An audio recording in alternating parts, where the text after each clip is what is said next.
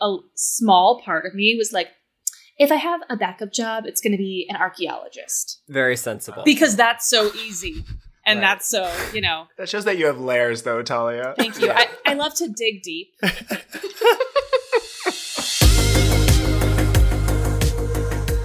My name's Quincy, My name's Kevin.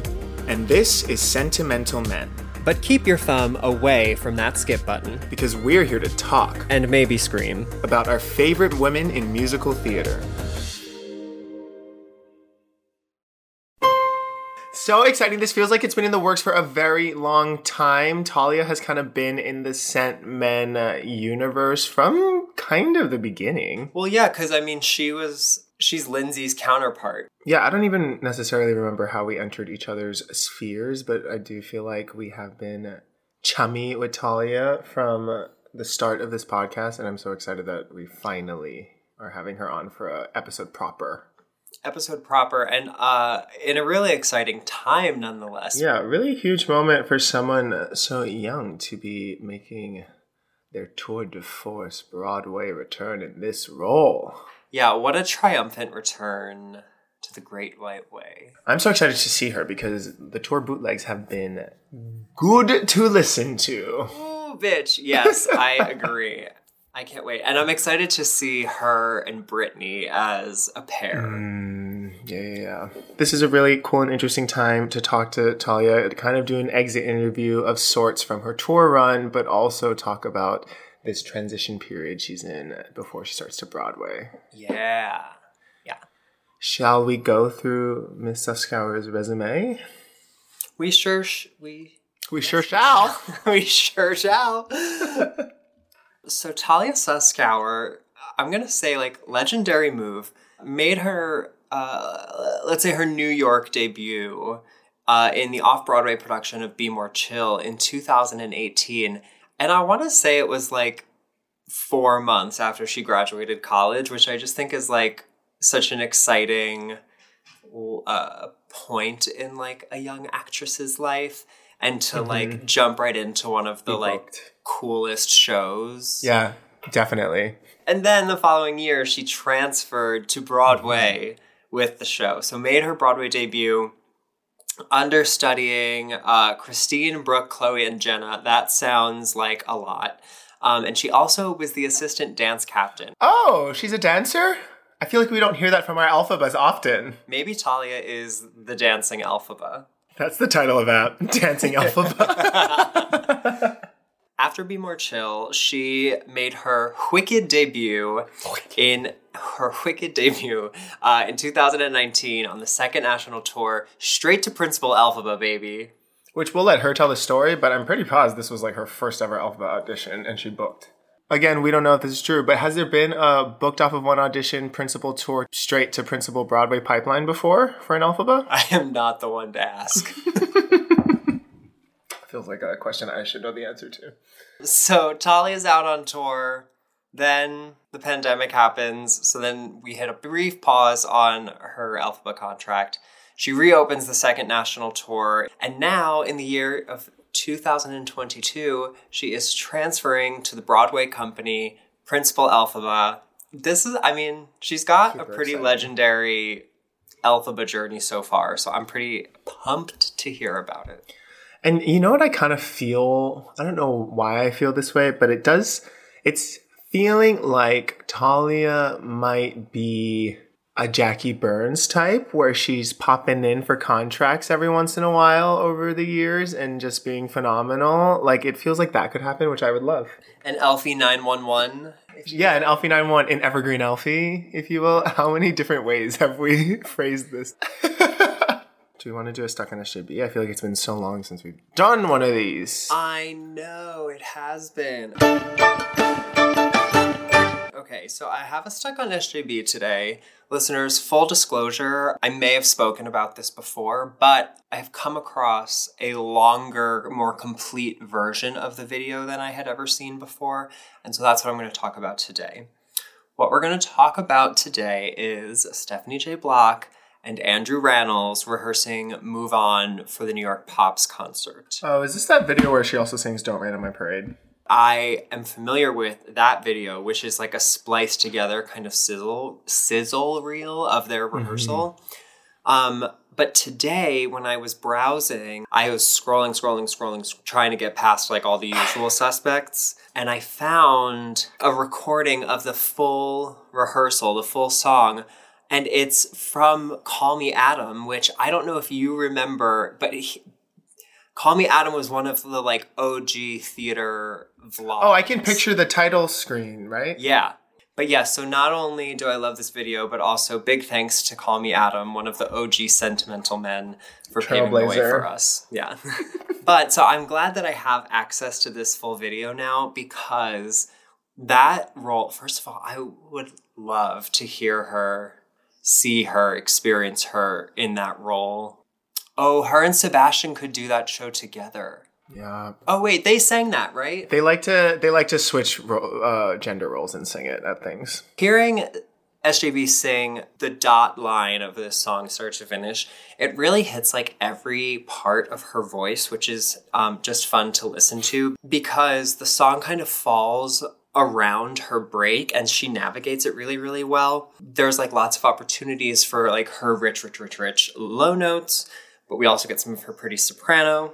And I think what's kind of interesting is like, because it's in like a concert setting, like for the pops, that's kind of a scenario where like the score has to lead the way. Like that's really a moment to like be a score alpha buff, for lack of a better word. When someone sings score in general now, they're being a score alpha buff.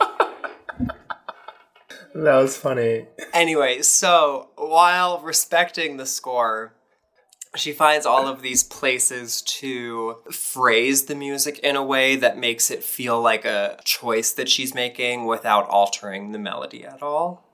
First of all, I just love the pairing of her and Andrew Rannells. I like to think of them as close girlfriends who were so excited to sing together at the Pops.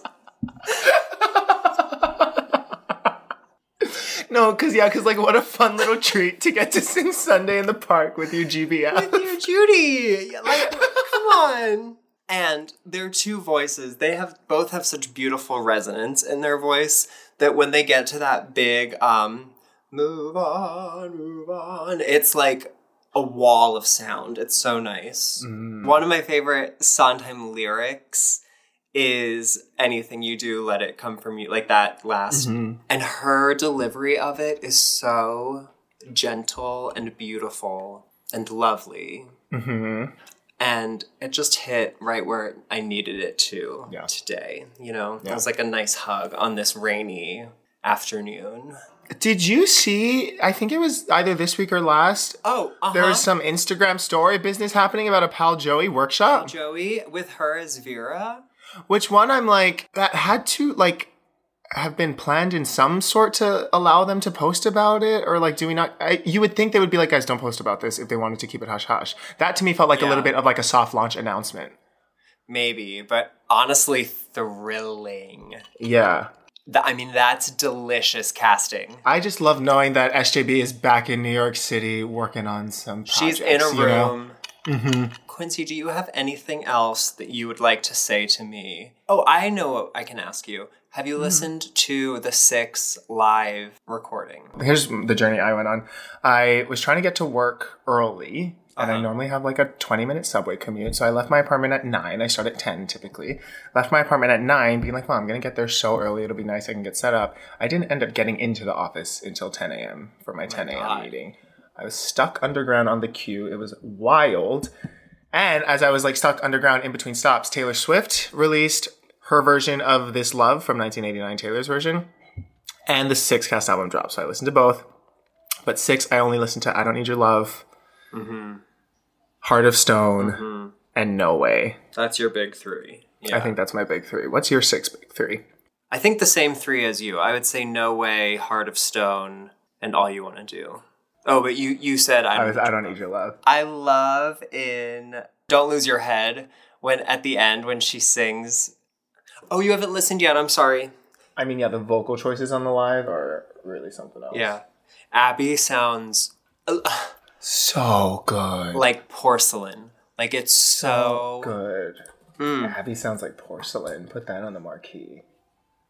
Sorry, 1 second. 6 Broadway. Okay, good talk. Sorry. I thought we were just kind of shooting the shit already. Let's get into it with Talia Suskauer. Good talk. I'll see you in there.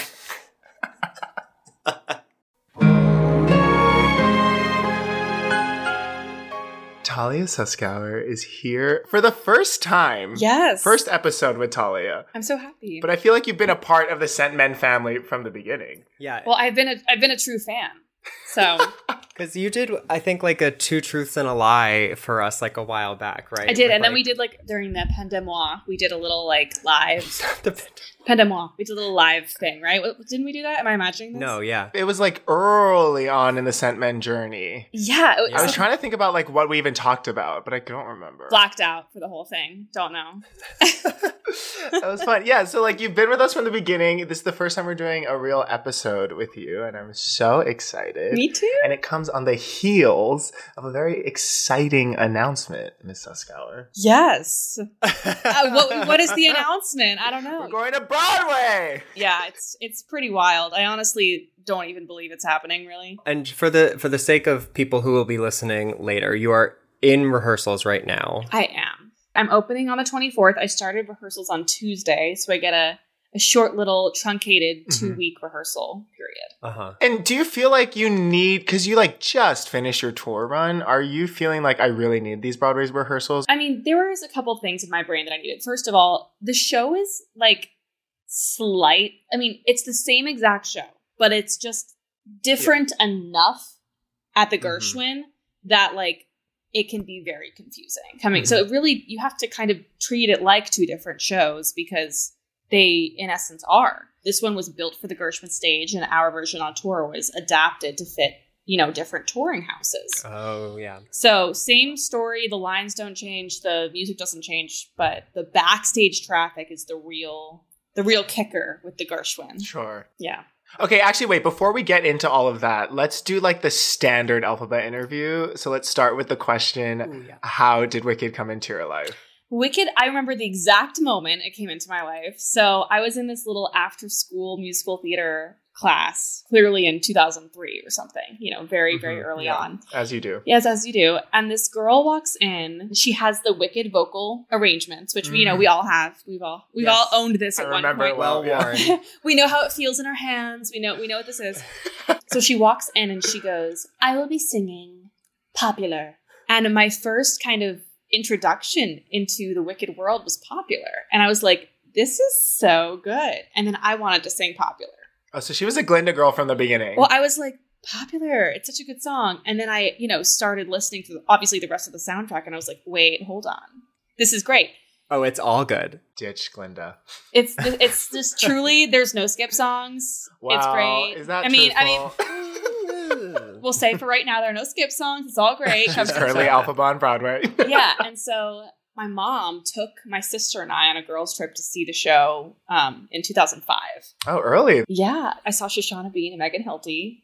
Iconic little pair. From that point on, it was like, it was at Wicked all the time, truly. And did you always want to be a performer? Like, was that the dream from little girl age? Yes, absolutely. At what point did you go from just like loving Wicked so much to being like, no, but also I'm going to play Alphaba? Like, when was that moment? I think it was sometime in high school where I was, started to be validated by my like teachers and parents and friends. Like, oh, you're really good at this, Yeah. I decided I was going to go to college for it. And you're kind of nothing without your dreams and your goals. And that was one that I had set for myself from that young age. I was like, if I do one thing in my life, I will play this part. And I think I we all had our little angsty high school Twitter. I think I tweeted it out. It's now private, but I tweeted it out and I was like, I will play this part if it's the last thing I do. Or something like really like, I will find it and I will send it to you guys. But it's cool to look back on now and be like, girl, you did it. And did you think, because Wicked wasn't the first professional job you booked. We did Be More Chill first. When did you think Wicked would come into your life as like a job? Like, did you think it would happen this early? Because you're still young. Yeah, absolutely not. Like 100% no, which actually I think worked in my favor. So, I mean, you hear stories of people going in for this show. Wicked's an institution, you know, people go in for Wicked like 5 to 12 times potentially before even hearing anything. So when I first got my audition appointment right as Be More Chill was closing. And so I was like, all right, need another job. But in my brain, I was like, this is truly going to be the first of 12. This is like, leave a good impression on them. Right.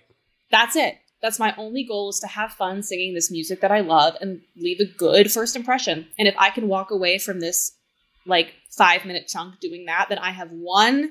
That's amazing. Right. And I set absolutely zero pressure on myself. So that I did not expect that after, you know, my appointment and callback that it would happen for me. It was certainly a pleasant surprise, but I mean, it was... And was that the audition process for tour? It was one appointment and a callback? So I got the appointment. I was actually doing a reading of something at the time. And, you know, you're kind of stuck during the day when you're doing a reading because you committed for 29 hours to do this reading.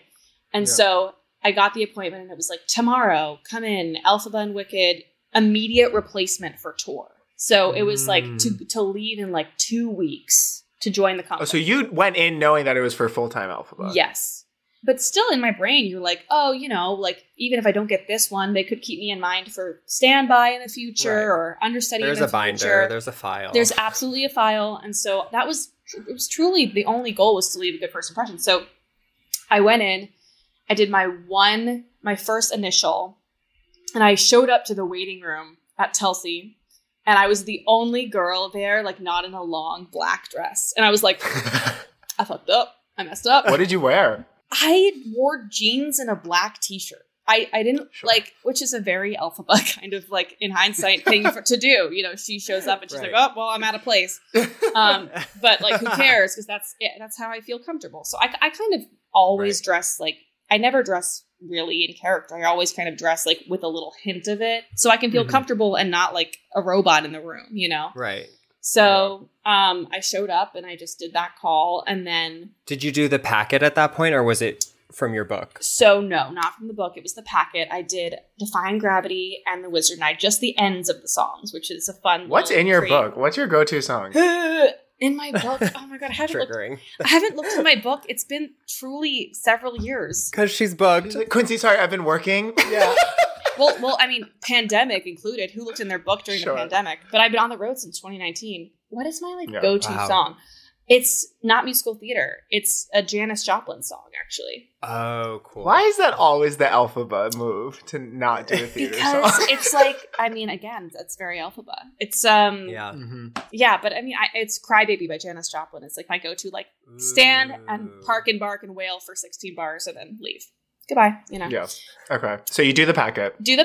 And then I did, I think, one scene. I think I did the Lion Cup scene. Yeah. And then that was it. And then I left and I felt really good. I didn't think I booked it because whoever does, you know, out of those things. And I asked my agent for feedback and she didn't get back to me immediately. And we closed Be More Chill. I was off doing something else in Massachusetts. And then I got a call and was like, okay, your feedback is that you're going in for a final callback tomorrow. So get back to New York as soon as you can.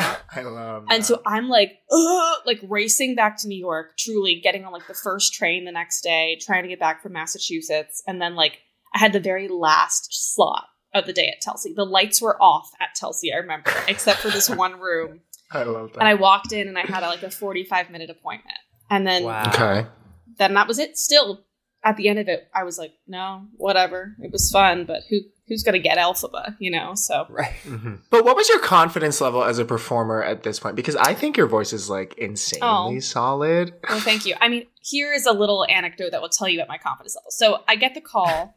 I leave. I have no time to like prepare. Like ideally in my brain at the time, I would have wanted like 2 weeks of vocal lessons in the city, like doing all of this stuff and then going. Right. I had zero time for that. I had to go back to the city, pack up my life in like 2 days and then get on a plane to California where the tour was. So I get there and I meet with the music director and we have our first rehearsal. And before we start the rehearsal, I said to him, listen, I just want to tell you, I think they've made a mistake. Stop. I was like, I don't know if I can do this. Like I wanted this. I don't know. He goes, honey, Wicked doesn't make any mistakes. Ooh, put that on a t-shirt. And I said, okay.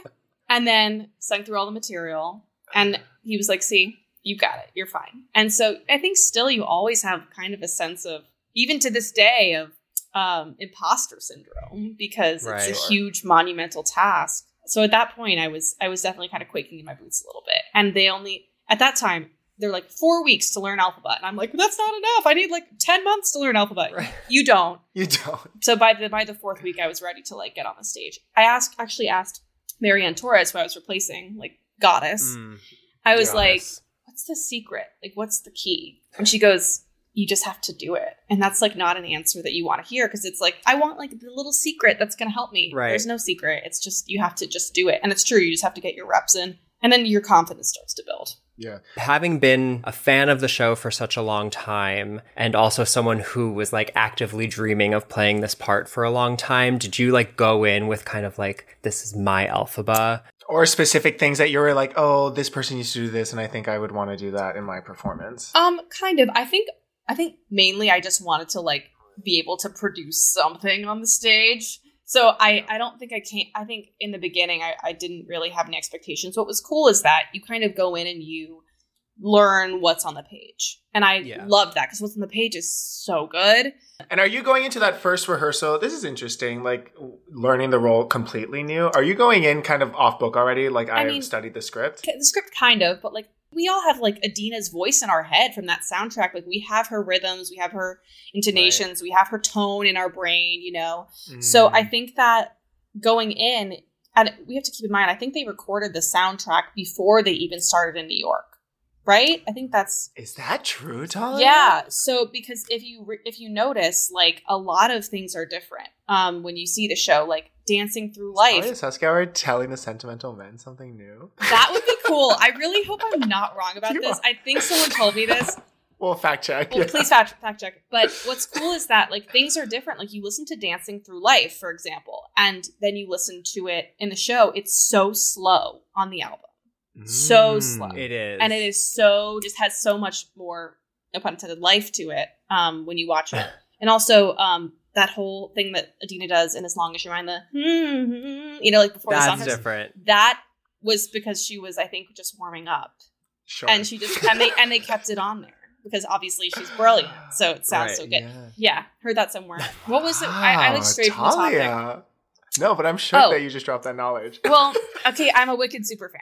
So anyway, so I think I was just going in, just wanting to just do it. You know what I mean? I didn't have anything that I necessarily like wanted to put in there. And what's cool is that you sing from what's on the page, and then they give you a little bit of freedom as you move through. They just want to make sure everyone starts kind of singing at that bass line. And then they're like, hey, if you actually want to take this option, you can. I am not so adventurous when it comes to that stuff. I really like things to be planned. So if something new does come into my performance, it's been planned and it's been asked. Like I've asked, the music team, like, so you're not like I'm gonna do it and get a slap on the wrist later. No, because then, like, God forbid it's bad and it's distracting. It takes away from like what you're saying, and it's just it's not worth it to me. Integrity of the piece. Absolutely. Okay, so going into the role on tour, which kind of like take yourself back to the beginning of your contract, what were things that as you were doing it, having grown up being a fan of the show, you were like, oh, I was not expecting it to be this difficult, or even like this experience in the role? I don't think I was expecting the scene work to be harder than the singing. Elaborate. Yeah, say more. Elphaba is always kind of like at 100. She's really always on her guard. And so right out of the gate in your first scene, you are yelling. And you are aggressive, and then you have to bring it back down to sing the Wizard and I. So there's a lot of vocal manipulation that has to happen in order for you to like kind of like raise and lower your soft palate, make sure your larynx is low enough for you to start the song, like singing again after screaming. So there's a lot of things that you have, like a lot of pacing of the show that you have to do to make sure that you can get through it. Because we're trained to sing. We're not often trained to really like speak and yell, healthfully. So that takes some getting used to. And would you say that Elphaba is typically how you like to sing? It's where I love to live there. I mean, it's either there or like super like rocky, folky type sound. But this is very like, musical theater, high belt, but actually most of Elphaba lives in the mid-range, like B's and C's. It sounds high because it's so dramatic. Like the end of Wizard and I think, is a C. Yeah. Which is so mid-range. But I mean, the higher stuff is so much easier for me. And I think, I have to say, I think most women would agree, most women that play Elphaba might agree with me, that like the defying is like easier to do than like, at the end of the song. So that stuff is hard to navigate, but those places where you can kind of pop up and open up for me are easier. That's interesting. Yeah. Yeah, we talk a lot about how, like, going back to what you said about, like, having Adina's voice in your head is, like, her voice is so unduplicatable that it's, like, dozens of women have just been tasked with the marathon of, like, keeping up for a show that was keyed and orchestrated and arranged around her. Yes. It's wild. It's absolutely wild. But what's so cool is that on days where I'm like, this is so hard, I don't know if I'm going to get through it, you just think of how many women have done it before you, and you're like, they got through it, on their hardest day, which is so I can get through it in Little Rock, Arkansas today. You know what I mean? Like, I got it. So when you first started, did you feel like you had a good grip on it, or did it take a little bit to settle in? Oh, it definitely takes a bit. At least to even feel like you have it under you. I think Elphaba in the beginning feels like a train that is just taken off, and you're just trying to like hang on to the caboose like from behind. And then it takes a couple months to be like, oh, I'm driving this train now. So yeah, I think that with anything, it just takes some time to feel like you have a mastery of it. And again, I don't feel like necessarily I am a master of it, but I feel like I can get through it every night and feel like a person on the other side of it. Well, and my perception of you and the way that you talk about the role is that it's not maybe as difficult for Talia as it is for other women who have played the role. I don't know. I think that different things are different for me. Like, I feel like body, I'm really tired oftentimes.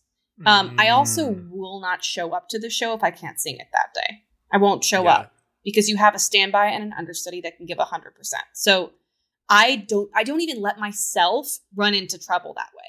And if you don't let yourself run into trouble that way, you're not going to. Which feels like a good boundary to draw, especially. Yeah, it's not worth it. You know what I mean? First of all, don't hurt yourself. You want to have a career afterwards, because it is a hard sing and it's a hard speak. It's a really hard speak. And you're speaking and singing for 3 hours. And that's including when you're not on stage, in the way that you have to deal and talk with people backstage to make sure you're feeling safe and what you need, whatever. But I think that I underestimated the toll it would take on my body. It's, I wear knee pads the whole show. You're constantly going up and down and running and falling and throwing your body into such an emotional state. So in that way, it is really, really hard. But yeah, if you don't let yourself run into vocal trouble, then it won't be difficult for you. You take off shows before it can get bad for you, negatively impact your health. Yeah. So in that way, I feel like I'm proud of myself in that I don't, it's not so precious to me if I call out of a show because I'm just about to get tired, rather than calling out when I'm like on like the brink of like it's not vocal failure. It's also not fair to the audience. Like, they should feel really confident in the person that they're seeing. And like, you should be able to listen to someone and be like, I'm not worried about them, That's interesting, because it feels like the way you talk about this role and the way you approach this role feels very mature and seasoned. And it's interesting to think that you're still so fresh and young in your career. Not that that's anything to poo-poo, but it's like you're kind of just beginning in this professional career of yours. And for you to have this kind of insight and foresight of the role is very admirable, I think. Well, thank you. I think I've spoken to a lot of women who have played this role and learned a lot from so many of them. And just I've decided, if you decide in your brain that like you are in charge of the experience you're about to have, rather than letting it rule you, I think that it's going to be what it is for you. You make the experience rather than let the experience make you, so yeah, I'm trying. I mean, we'll see. We'll talk again in like a couple months and I'll be like, help me, but wait, so how far into your tour contract did you feel fully settled and like, I got this? So I started in September of 2019. I feel like honestly, maybe around February of 2020. And again, I don't think the audience could tell I wasn't settled. Yeah. I think that was fine. But the way I felt in February was like, yeah, come see me do the show. I love this job. I'm having a great time. And I feel like I've hit my stride. Did that stride maintain when you came back after the shutdown, or did you feel like you were starting at zero again? I don't think I started at zero, but I think that I was really nervous because for the first couple months of the pandemic, I was like singing every day and like trying to keep it up. And just in case it comes back next week. Right, exactly. Because that's what we all thought initially. And I think that once we all realized that, okay, it's going to be a few more months. Oh, wait, it's going to be a year. Oh, wait, it's going to be a year and a half. I kind of let it go because for my mental health, I was like, this is not good for me because I don't know when this is coming back. And if it doesn't come back, I have to prepare myself for that. Yeah. Was there a part of you that was like, maybe I'm just going to do a different job? Yeah, I had to come to terms with that, I think. I think we, as we all kind of did. Yeah. And so for a while, I didn't want to hear Wicked. I didn't want to talk about it in my house. It really just upset me because I would have been devastated if I didn't have any closure with this. But thank goodness that that's not the case. But when it became clear that we were going to come back, I started my voice lessons up again and started getting on the treadmill again and singing the songs and doing all of it and using my household broom as a broom and going through the stuff. And I think coming back to it, what was cool is that we were kind of at all on the same page, like level playing field, like every actor, ensemble, crew member, management, we were all doing it together and starting over together. So it didn't take as long for me to hit my stride as it did the first time. I felt like I knew how to place things and I knew kind of the roadmap of the show. But I think with Elphaba, stamina is so important and it just takes doing it and doing it and doing it for you to get back into it. So probably by a couple months in, I felt really good this time. I don't know if Lindsay told you that. Julia Murney is the one who told us that you were taking over on Broadway. What? No, that's crazy. We were gossiping with her about who was taking over, and we said someone that we had heard, and she was like, oh, that's interesting because I heard it was the tour girl that's taking over. Wouldn't that be funny if it was like before I had even heard anything and she just, you know what I mean? Which I wouldn't be surprised about because she's Julia Murney. Julia Murney is BCC'd on every Wicked email. As she should be. So that's hilarious. I didn't know that. She gets the house report. So how did the ask come to you and what was the reaction? What was the thought process? So I had, heard some maybe mutterings around it, like in the fall. Just, it's a possibility, so keep it up, and had you known that people were coming in to see you? I mean, well, I had worked with the original team to remount the show. Oh, so we worked together for 10 days and it was a total gift. And truly, if the buck had stopped there, that would have been totally fine because it was so special to work with Joe Mantello and the entire original creative team who hadn't necessarily been all in the same room together for years and years. And he would, he came in and he changed some things that he didn't like. And it was just he put the show up on us again. And so it was an amazing experience and very, very validating to hear months later that everyone had a good experience with me. And again, if it had stopped there, great. I would have been so humbled and grateful for that. I am still to this day. But so I'd heard some mutterings in the fall. Again, I don't think anything's real until it's real. And so I wasn't, I wasn't riding on that dream. I was just kind of doing my thing. And I'm sure it was in your head. Of course. You want to do a good job. And so then we were in California and I had found out that I knew my contract was ending on March 20th regardless. I was done. I was leaving. We were moving on.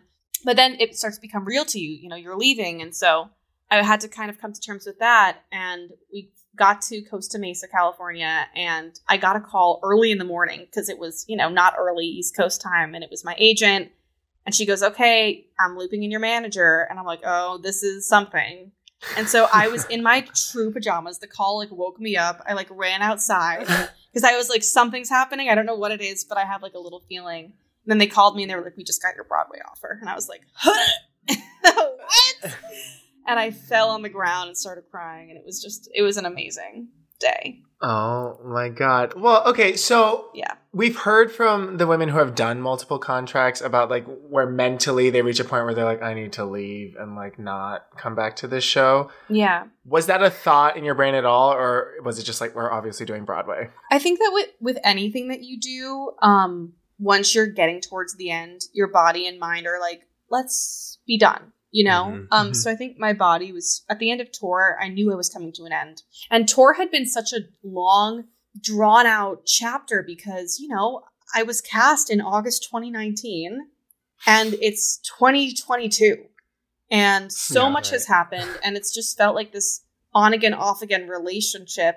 And it was truly the most incredible experience. The family I made out there. I mean, there's nothing like going on tour. It's just your family. And we are literally trauma bonded from what we all went through, which is kind of sad and cool all at the same time. Yeah. And so I think I was like, it's time to close this chapter if I continue with Wicked.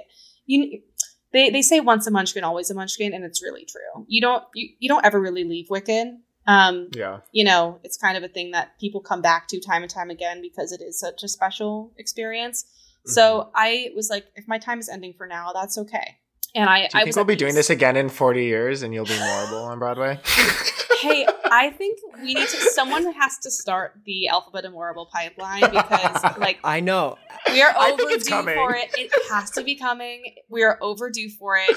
Do I want to play Morrible in 20 years? You bet. So, yes. Maybe not. Yeah, in 4 years. But. It feels like a cushy role for the former Elphabas to just filter into. Are you kidding me? Like, strutting on stage and just, like, looking fierce? But, I mean, I think by the time I was leaving tour, I was like, it's time to go.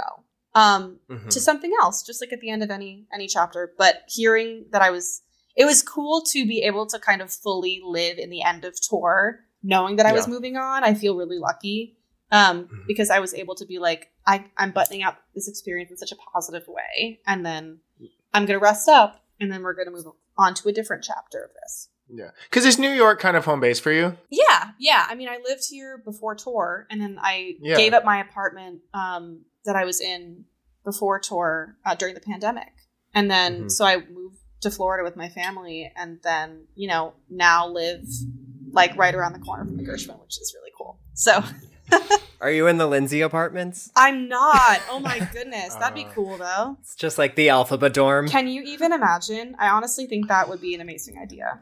So. I think that's a good TV show. I have this like reality TV show in mind where it's just like all these former Elphabas in a house and like I'm the Andy Cohen. Kevin and I can be the Andy Cohen. Wait, that has to happen. So I think that's great. Or just like an Elphaba round table. Yeah. That'd be good. With a lot of wine. Yes. Yeah. But like I do think there is something to like being back at your home base and being able to do the show and not traveling. Well, that's it. I mean, I think that, and I get this question a lot and I don't know the answer quite yet, but I can kind of guess the answer. I mean, people ask what's harder, like tour or Broadway? And I think they're hard for different reasons. On tour, you don't have the same dresser wherever you go. Your team is changing, you know, when you play Elphaba. And you're also, you know, moving from climate to climate. You know, I opened in Las Vegas, then went right to New Orleans. So from dry to the literal, you know, swamp. So as a singer, that can be really, really tough. And then the theaters that you're playing, some, you know, have mold and some are super pristine and new and they have different filtration systems and the air feels different and the houses are different sizes. So you have to adjust vocally. Like that's the whole tour game. And then with Broadway, you get to come home every night, which is amazing. You have your whole team of people that are the same. There's a level of consistency. You have your grocery stores and your chiropractor and your doctors. They're all there. And your family and friends. They can come see you in one place. And, you know, everything's more accessible in a place that you know. But Wicked on Broadway, I mean, you're on a rake stage. There's a lot of running. There's an incredible amount of going up and down stairs. So, you know, they're kind of both equally hard in different ways. We were talking to Lindsay about life and career post Wicked, and she kind of was like, I mean, like, what do you do after Wicked? There is that kind of pressure of following it up, but then also it's like you're just a working actress, so move on to your next job. Can you speak to that a little bit? Because I think it's interesting that you're doing Elphaba so fresh in your career. I feel very lucky because I feel like people look at the women that have played Elphaba and they're like, it speaks for itself in terms of reputation and the skill set that you need to be able to play this role. So I think that I feel very fortunate because playing it this early, people will see that I've done it and hopefully after I leave here, it'll be like, oh, great. We know that she can do all of this stuff. Let's call her in for this or see her for this. Right. We know that this is her baseline. Yeah. Yeah. And we can only hope that it's successful and that people hear about that. And I think I've watched it happen with the other women. I mean, Lindsay's a prime example. She's, so wonderful. She's an amazing person. She's an absolutely fantastic Elphaba. And look what she's about to do, Yeah. And like right away. So it gives me a lot of hope. Yeah. Yeah. We talked with her, as you know, like a week ago. And she was saying what a unique relationship the two of you have as Elphabas, because you both went through reopening together, and now you're replacing her, trailing her, and she's about to go out not on your tour but on a tour. Yes, she is my sister for life. When you first, I hope other Elphabas do this, but when I found out, I was already on tour playing the role. I had been for several months when she was cast. So I reached out to her when I found out, and I was like, hey, if you need anything, I'm here for you. The Green Girl Sisterhood, blah, blah, blah, blah. And we had started, kind of chatting then. And then. Yeah, because you fully formed a friendship because you both were Elphaba, right? Oh, yeah, absolutely. I think there's a baseline of like, girl, you're my built-in sister. I'm here for you. Hannah Corneau did the same thing for me when I started. She was like, I'm here for you. I've got your back. And like, it really means something to just go to someone who has this shared experience that probably 0.01% of people have. And it's kind of different when you're venting to like a friend who hasn't done it than a friend who has done it, who completely understands the specific experience you have. So I reached out to Lindsay. We started chatting. Pandemic happens. Shows are kaput. They're done. And we are just each other's like, how are you feeling? What are you doing? What have you heard from your company? What's going on? And so our friendship started that way. And when I tell you that we've talked almost every day for a year and a half, that's what we did. And then reopening. She came to see us in Dallas. She flew out of her way to Dallas, her and Jenny, which was amazing, came to see the show in Dallas. Oh my God, that Mount Rushmore picture. That iconic with Natalia. That was so special. And then we, I saw her when I came to New York. I didn't get to see the show because I couldn't, but because I was there on a Monday. I think they didn't have Monday show. I got in on a Sunday. I saw her, gave her a big hug. We went out to eat. She's the best. And then, getting to tell her that like I would be taking over for her was really cool because it's weird to take over for somebody that you don't know. It's just a weird thing. I've done both, so it's like weird coming in and like being like, I have to trail you and I don't want to invade your space, but I also have to learn the show, but it's a thing you have to do and you can't, and it's up to the person who is leading the show to be like, hey, I've got you. I'm going to show you the ropes and do this thing. Be good about it. And sometimes you don't get like a nice person, unfortunately. But you hope to be the person to do that. And I hope I was that for Alyssa coming in on tour. I tried to like give her every tip and trick and hopefully it wasn't too much. But she's fantastic. And then with Lindsay, she has just been, it's like I get to, first of all, hang out with one of my best friends at the theater every day. So that's a gift. Yeah. How has rehearsal been? It's been a lot. It's been crazy. It's amazing. But getting to pop by her room every night and be like, hey girl, how you doing? Like check in. It's been amazing. Like getting to see her and like getting to see her, by the way, like get green and get degreened. And like I've been after rehearsal coming to her dressing room and while she's, post show and she's taking it all off and we come and we have a conversation and we're just chilling there together. And it's so amazing. And I'm so sad. It's only for one more week and then she leaves me. So the famous question, Defying Gravity, No Good Deed, The Wizard and I, which Elphaba would you categorize yourself as? What order was that in? I know. We'll let it slide. This is hard. I feel like every night I'm a Defying Gravity Elphaba. It's just my favorite song to do. It's just the most incredible moment for the audience to watch. And like, I will never, it's a core memory watching Defying Gravity for the first time. And you're like, Elphaba's flying over you. And you're like, it's breathtaking. And I literally can see people's faces in the audience as I'm going up, go, and it is so cool. And so even if I'm not feeling my best, getting to do that and watch people have that like emotional, visceral, cathartic reaction that's what it is. That's it. it's catharsis. And watching them have that, it's just, I mean, there's nothing like it. There's nothing like it. Yeah. But then, on nights where you're really in your feels and, you need more than just Defying Gravity to like really get it out, to just rip No Good Deed and just get it all out there is cathartic for me as the actor. So, I mean. What's the easiest and hardest for you to sing? Wizard Knight's the hardest, as I'm sure is a popular answer. Yeah. It's just right out of the gate. And it's also the song where I kind of like can get my nerves out a little bit. So like I have to just like settle. Defying Gravity, I feel like is probably the easiest. Surest thing. Yeah. Just because you get to park and bark, baby. You get to just stand there and sing it. That's true. Yeah. I guess, you don't really think about that. There's so much happening around you, but you really are very still in that moment. Yes. It's the hardest park and bark ever because you just kind of have to like be in a certain like position to sing and like make it look good. But I'm still standing there and not moving. If I moved, I would die. And does having your feet so close together, I love me asking this so far into the Sentimental Man journey, but does having your feet so close together affect your ability to belt or no? I mean, it's not ideal. Yeah, that's because you really, like for me, I really like to feel rooted into the ground and grounded, and that doesn't really happen when your feet are there. You kind of can be pushed when your feet are together, and like you don't feel so stable, but you have no choice, so you have to adapt. You can't be like, "Can you please make it wider for me?" Just stand apart, please. Does not work, so you kind of have to adapt to it, but it's fine when you get used to it. I keep worrying about those girls in Hamburg who have to do it harnessed. I cannot believe that is happening with the harnesses. We said bring it to New World Stages. Yeah, transfer it. Off-Broadway Wicked. I can't imagine singing in a harness, but they sound fierce, so... Okay, Talia, so we have a new segment that we introduced this season where we take listener questions, and we thought you'd be good to, like, do this one together. Yay!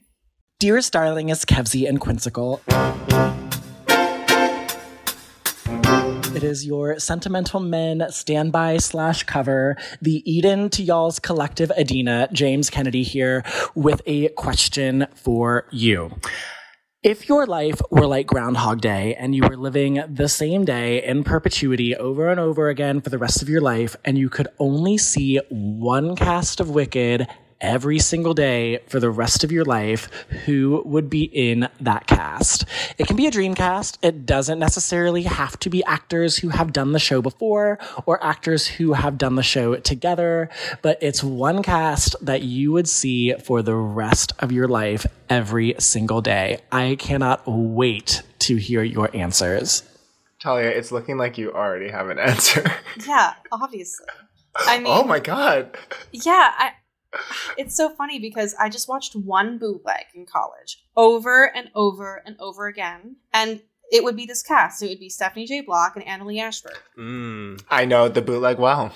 And that's it. The acting and comedy chops of both of them combined, just take away their voices. That's a funny cast. Yeah. It's funny, but also that's also an acting cast. Actors. They are actors first, even though they're both singers.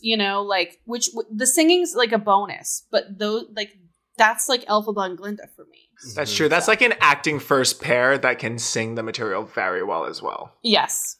That was a really good answer. My answer is Shoshana Bean, because I feel like she is not the type to set her show. So I feel like if I'm going to keep watching it over and over again, I'm going to get a different performance from her as time goes on. It's very logical. It's just variety. Yeah. And for my Glinda, I'm having a real struggle with this, and I'm going to choose the one that I'm going to choose because I think Kevin might choose my alternate. I'm not going to, but I have a very specific answer for this question. Okay, for the Glinda, I'm going to choose Katie Rose Clark, and I feel like Katie Rose Clark is always the Glinda I choose for these types of questions, but that's the Glinda I want to watch forever. I'm going to take advantage of the asterisk, and I'm going to go outside of the canon. Whoa. And I'm going to give myself the permission to use a time machine too, just because it's Groundhog's Day. There's no reality here.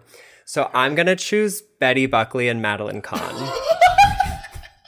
That's just my dream cast forever, always. That's too much of a curveball. That was okay. That That wasn't the prompt. It was. You just blew my mind with He Madeline said one Kahn. cast. It could be anybody. Wow. I feel like my answer is like so obvious I know. then. Wow. I'm dead. That was fun. I'm glad we did this. Me too. Yeah, good question, James. Oh my god, Talia, thank you for joining us on Sentimental Men. It feels so right to finally have you here. I'm so happy. I'm going to Hawaii on Thursday, but I will see you on Broadway when I get back. Yay. Oh my God. Have fun. I'm going home for a wedding. Oh, amazing. I mean, not a bad place. You're not going to like, I don't want to say a state in case someone will get mad at me, but like,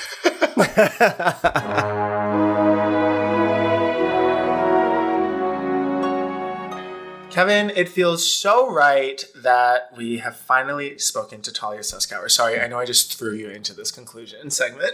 I was ready. Okay. I'm here. I'm an open scene partner.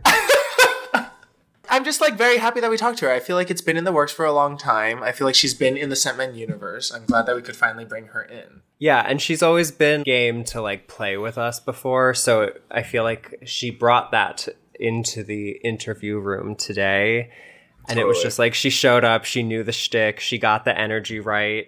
Which I will say, like, every guest we've had has been we've been lucky in that every guest we've had so far has understood our shtick, which is nice. But I do think that there's like an alternate universe where like you and me are Tor and Broadway Elphaba and Lindsay and Talia Are the podcasters? have a podcast called Sentimental Ladies. Who was on tour and who was on Broadway first? I think Okay, wait, I was before on you Broadway answer. first because No, go ahead, Kevin. just because Broadway's a little bit more of a depressed Wicked, and I feel like Oh. Tor is like a younger, peppier Wicked. That's fair. And I feel like Tor would let me do the Wicked that I would want to do. Although famously, I would be a score Elphaba if I was, Sure. just because riffing is not in my wheelhouse. Yeah, yeah, sure. I feel like you'd be a riffy Elphaba. No, score, baby. No, you wouldn't be you'd be an option Elphaba. I'd be you an wouldn't option. be riffy, Yeah. you'd be option. I'd be an option Elphaba for sure. So now, as you get ready to go out on tour with Mean Girls, I'm cozying up at the Gershwin. You'd be a good Janice. Thanks, Quincy.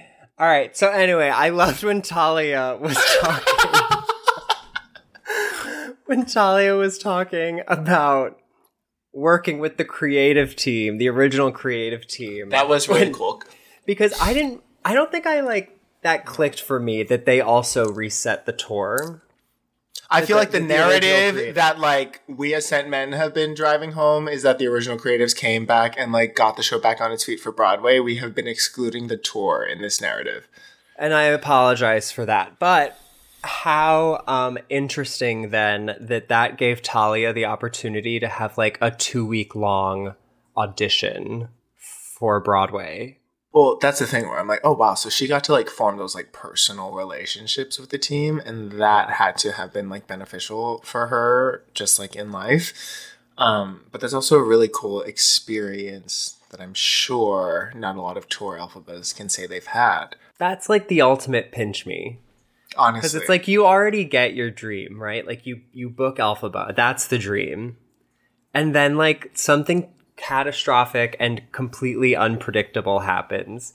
And then you get to be Elphaba in the room with those people in a way that like you never would have even thought you had the option you have to like be. collaborate with those people to build something, which is gotta be so That's cool. nuts. Like you got to like build Elphaba from scratch with the original Super creatives. special experience. That's so cool. Something that kept coming to me during this interview, which has nothing to do with Talia. We started this podcast like during the depths of the pandemic, and it's crazy to actually like look at us now and be like, wow, life continued on. Yeah, I remember there's one episode early on where the Music Man marquee had just gone up, and we were like, I don't know. It's like, is Broadway ever even going to come back? Like it seems kind of weird to put up a new billboard. Like, and like now it's like, Yeah, Broadway's here. I always think it's so interesting and curious how, as a working actress, you view yourself playing Elphaba in like the grand scheme of your career, if that makes sense. Mm-hmm. Where it's like, if you think about like normal people working a job or whatever, and it's like, you know, you're going to get this one job that's going to like be a great thing to have on your resume. It's going to make you so attractive to any future jobs you apply to. To me, Elphaba would be that. And it was interesting to hear her kind of talk about the role of Elphaba in that way, where she's like very aware that like, this is a good job to have under your belt, especially being as young as she is, and how it could potentially open other doors for her. It's like going to like an Ivy League college, because people know that there is an extremely high standard to get into that club. Oh my God, speaking of extremely high standards, when she said Wicked doesn't make any mistakes, I was like, so true. So true. Yeah. No, that's true. Quincy, you kind of brought this up like directly with her, but it's crazy to me like how seasoned Talia comes off. Like 100%. She has such like a healthy, realistic, grounded understanding of her situation. It feels like to me that she is mentally with Elphaba and the character and the role that this role has played in her life. She is mentally at where you would be at post your first Broadway contract as Elphaba. Like, it feels like where she is now, finishing tour going into Broadway, she maybe shouldn't be as together and like oversight of it all as she currently is. She's so zoomed out about this it. role. Yeah. I hope that as she navigates her Broadway contract that she maintains that. Yeah, I'm actually super interested to talk to her after this Broadway contract to see if it was everything she thought it would be and was like manageable, or if like things still surprised her. Yeah. Talia, thank you so much for coming on the podcast. I can't wait to see you as Elphaba on Broadway at the Gershwin Theater. Ding. If you liked this episode, please, in all seriousness, please do drop us a good rating, a good comment, a good review, subscribe, tell your friends. We also have a Green Circle subscription. And all that jazz. Bye. Bye. You've been listening to Sentimental Men. This episode was produced and edited by your hosts, Quincy Brown and Kevin Bianchi. You can reach us at sentimentalmenpod@gmail.com or on Instagram, Twitter, and TikTok at sentmenpod. You can support the pod by leaving us a rating or a review, or by subscribing. Subscribers get early access to our regular episodes, monthly bonus episodes, and get added to the Sent Men Green Circle, which is literally our close friends on Instagram. Thanks to Julia DiMarzo for our thrillifying artwork. And thanks to you for tuning in. Till next time, I'm Quincy. And I'm Kevin. It's really the moment to be a score alpha. Anyway, sorry, continue.